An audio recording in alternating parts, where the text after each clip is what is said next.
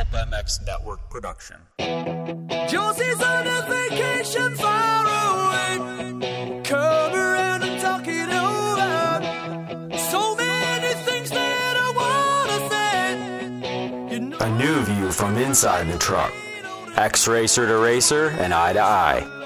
A casual look into the personalities of the sport and an experienced perspective into the action from week to week. It's Jason Thomas's Industry Seating. Presented by Pirelli Tires, Fly Racing, Blendzall Racing Motor Oil, Works Connection, Plum Creek Funding, 612 Suspension, Fast Foundry, and ProGlow. I just wanna use your love tonight. I don't want... Welcome to another episode of the Industry Seating Podcast. My name is Jason Thomas, and this is coming to you live. Well, not live, but I am in Las Vegas. I will be hosting with Steve Mathis the Show 500 of the Pulp Show. Flew over to Las Vegas today with none other than Ricky Carmichael. Got to talk about what we would discuss on the show tomorrow, and just nice to catch up with him a little bit after seeing him at the race and helping with the TV broadcast. Jeremy McGrath will be joining us tomorrow night as well. Obviously, this is Sunday, April 10th that I'm recording. But I want to thank the sponsors before we get started. Pirelli Tires, Guts Racing, Plum Creek Funding, Fast Foundry, ProGlow Wash, Works Connection, Grant Stone Boots, and always, of course, Fly Racing. So, yesterday was St. Louis Supercross, and it was a Triple Crown. First Triple Crown in a little while since Arlington. And I don't want to say the racing was boring, because I hate saying that. I mean, these guys were going for it, and we saw crashes and all kinds of stuff, but it wasn't great, I don't think, especially the 450 class. It was kind of blah. 250 class gave us some excitement, as they typically do. Just kind of chaos reigned throughout the 250 class day and night. And I have to say, maybe that these Triple Crowns just aren't for Jett Lawrence, because I have really come around. If you've noticed my tone when it comes to Jett, I've become a huge fan. I was really on the side of being patient, letting Jett Lawrence define his own legacy. You know, he's only 18 years old. Let him be his own person. And I have kind of morphed more towards, where Daniel Blair was long ago, where he was like, saying that he's going to be the next all-timer of this series. And that might end up being the case at this point. We're still seeing a little bit of the, unnecessary mistakes that can plague an 18-year-old, that if anything were to derail Jett Lawrence becoming a multi-time 450 champion, it would be a mistake like we saw in race 3 of the Triple Crown. Now, I tend more to chalk that up to him being 18 and just, the chaos of the moment. Also, his starts were not good, right? So anytime you get bad starts like that, you up the ante for bad things happening. And that's just a known fact, especially when you get around riders that don't have experience. They're in the 250 class, which means they're, pretty much sending it at all times anyway. When you get around those guys and you're not used to the way that they attack the track and the poor decisions that they can possibly make, you basically put yourself in a bad spot, and the percentage chance of things going sideways goes up. Because I think if you give Jett Lawrence RJ Hampshire starts, you see 3 incredibly boring races. I think Jett walks away with all 3 of those, and he won 2 out of 3 anyway. But yeah, he doesn't win the overall. He did extend his points lead, right? Cameron McAdoo, who we didn't mention yet, but Cam was out. I heard he has an AC separation. Originally, Jason Wygant was telling me that he thought he had a broken collarbone, but I think after some more information gathering on my end, that it is possibly an AC separation, which would be great news. That injury is much less damaging. The time frame is much shorter, and you can see McAdoo back very, very quickly. So I'm hoping that's the case. I actually saw McAdoo at the hotel on Saturday morning.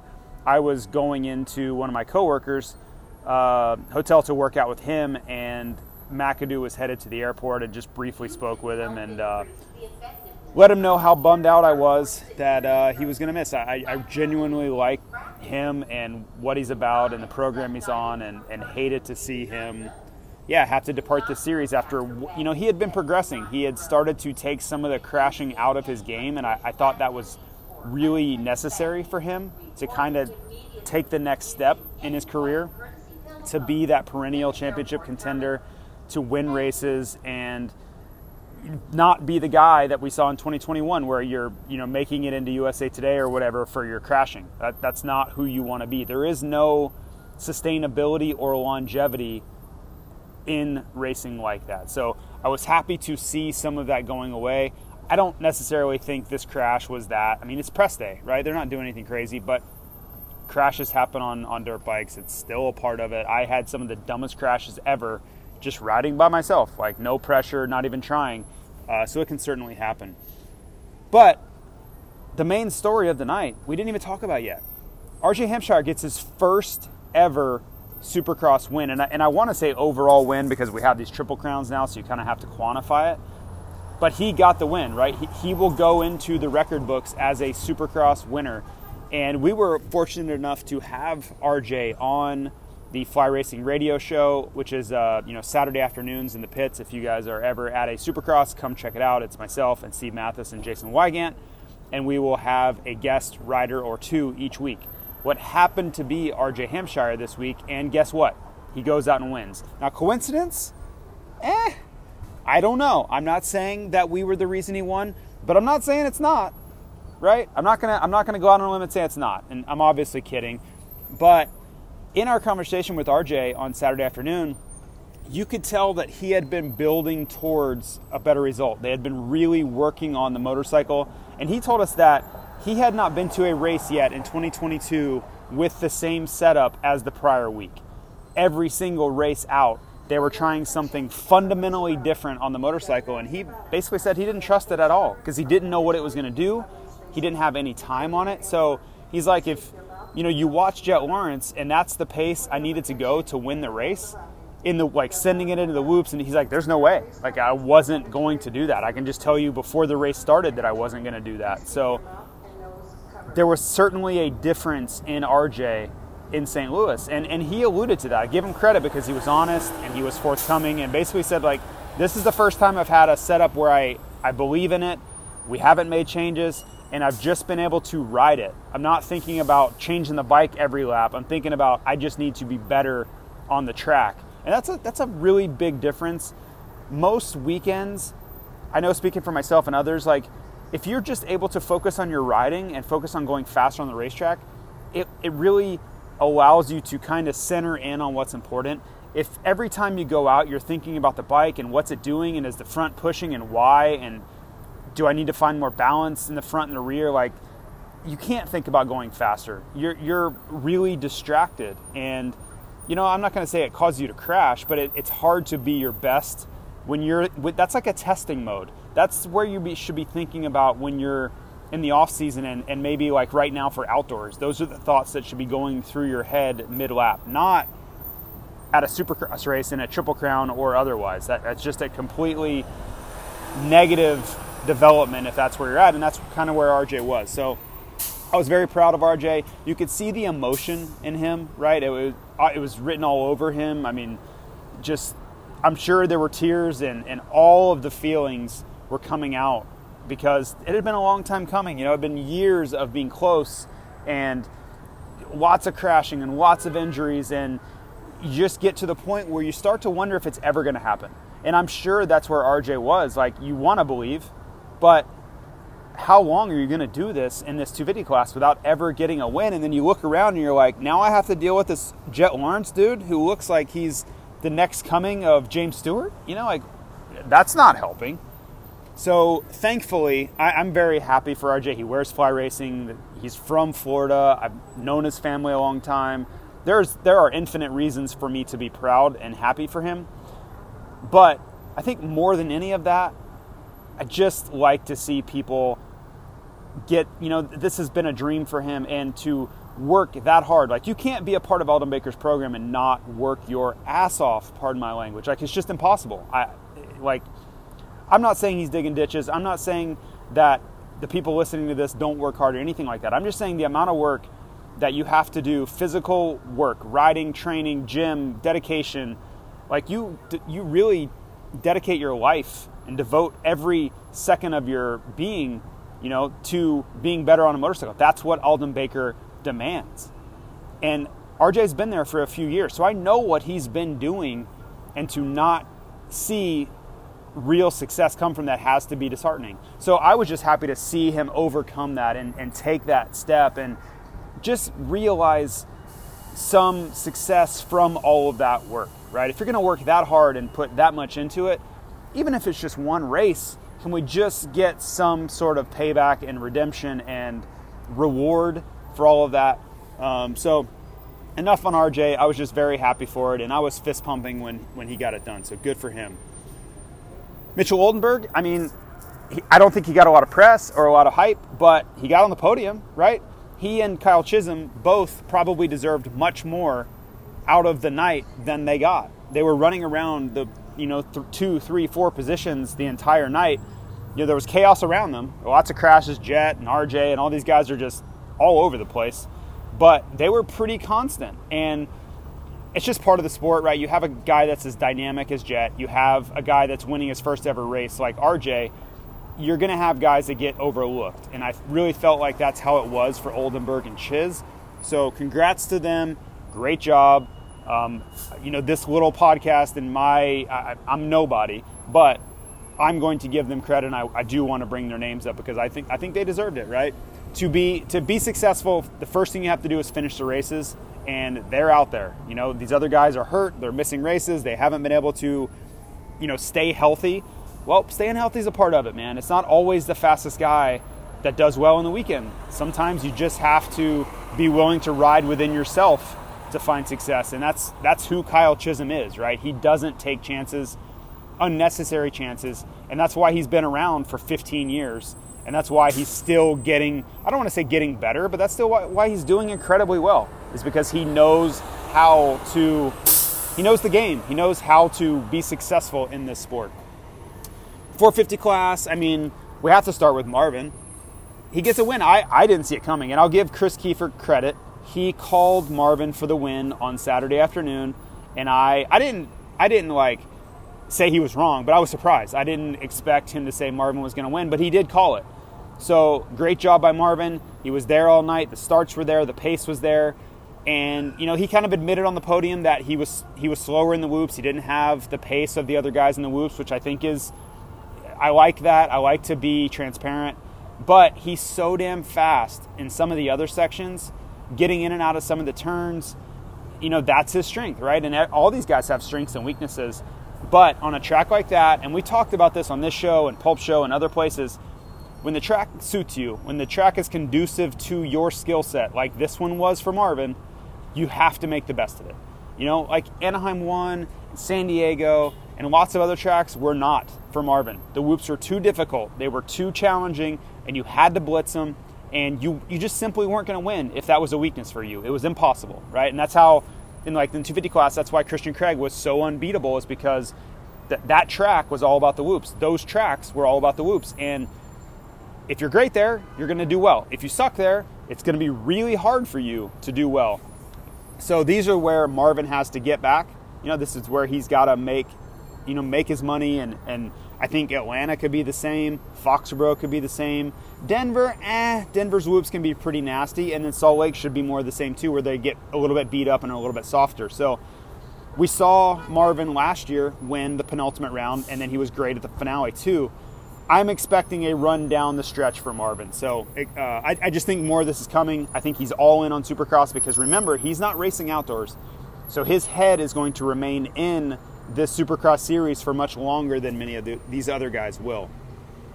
Next up would be Tomac, and kind of a so-so night. He was there, but it wasn't the dominating performances that we've seen lately from Tomac. And this is what the 52-point lead going in allows you. You can just take what's in front of you and race, the situations that are approaching you. You don't have to take outlandish chances, and if one of the Triple Crown races isn't going to plan, so what? He didn't win the race. I'm sure he wanted to. But at the end of the night, he leaves. He's healthy. Everything's fine. Plan keeps moving forward. And now he has a 56-point lead instead of 52.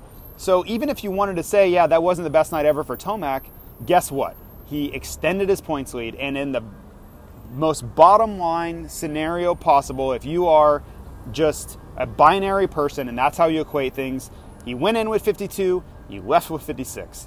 That's success. Period. End of story. So, was it the best I've seen Tomac ride? No, it wasn't. But at the same time, he does not have to do that anymore. He doesn't have to take chances if things aren't perfect. And he could still look, Jason Anderson, who we're going to get to, he crashes. And that's been the story of Jason Anderson's season, is incredibly fast, some of the best riding we've ever seen from him, but guess what? Crashing. You cannot crash in this class and expect to be champion. You can't do it.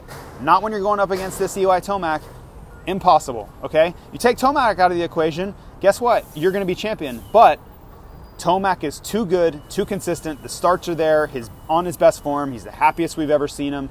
You've got to be perfect. Basically, that's what it comes down to. If you're Jason Anderson, you have to be perfect to beat Eli Tomac in a championship this year, and he has been far from it. He's been great, and I'm very vocal about that. He has been great, but he has not been perfect. Way too much volatility, way too many crashes, way too many mistakes to give Tomac a run for this title. And we're not even done. Tomac could win this thing with 3 races to go, if you really think about it, right? We're at 56. I could see it being 78 by the time we leave Foxborough, or by the time we leave Atlanta. Anything's possible. I don't expect that. We only have 4 left. I think he seals it at Foxborough, and the last 2 championships already over. But Tomac is on his best form ever, and Anderson looks like he could crash literally at any moment. Wouldn't surprise me. Now, he's resilient, and he's getting back up, and he's fighting forward and all those things, but again, there's no one that could convince me leaving California that Anderson wasn't thinking champion. He's thinking championship. That's anything less than that is going to be a bummer. Those things are done. That whole conversation is gone. Barcia, just kind of an all right night. It wasn't flashy. He had a huge crash on press day on Friday, so maybe just getting through the weekend should be considered a success, but there wasn't anything really to write home about. It was okay.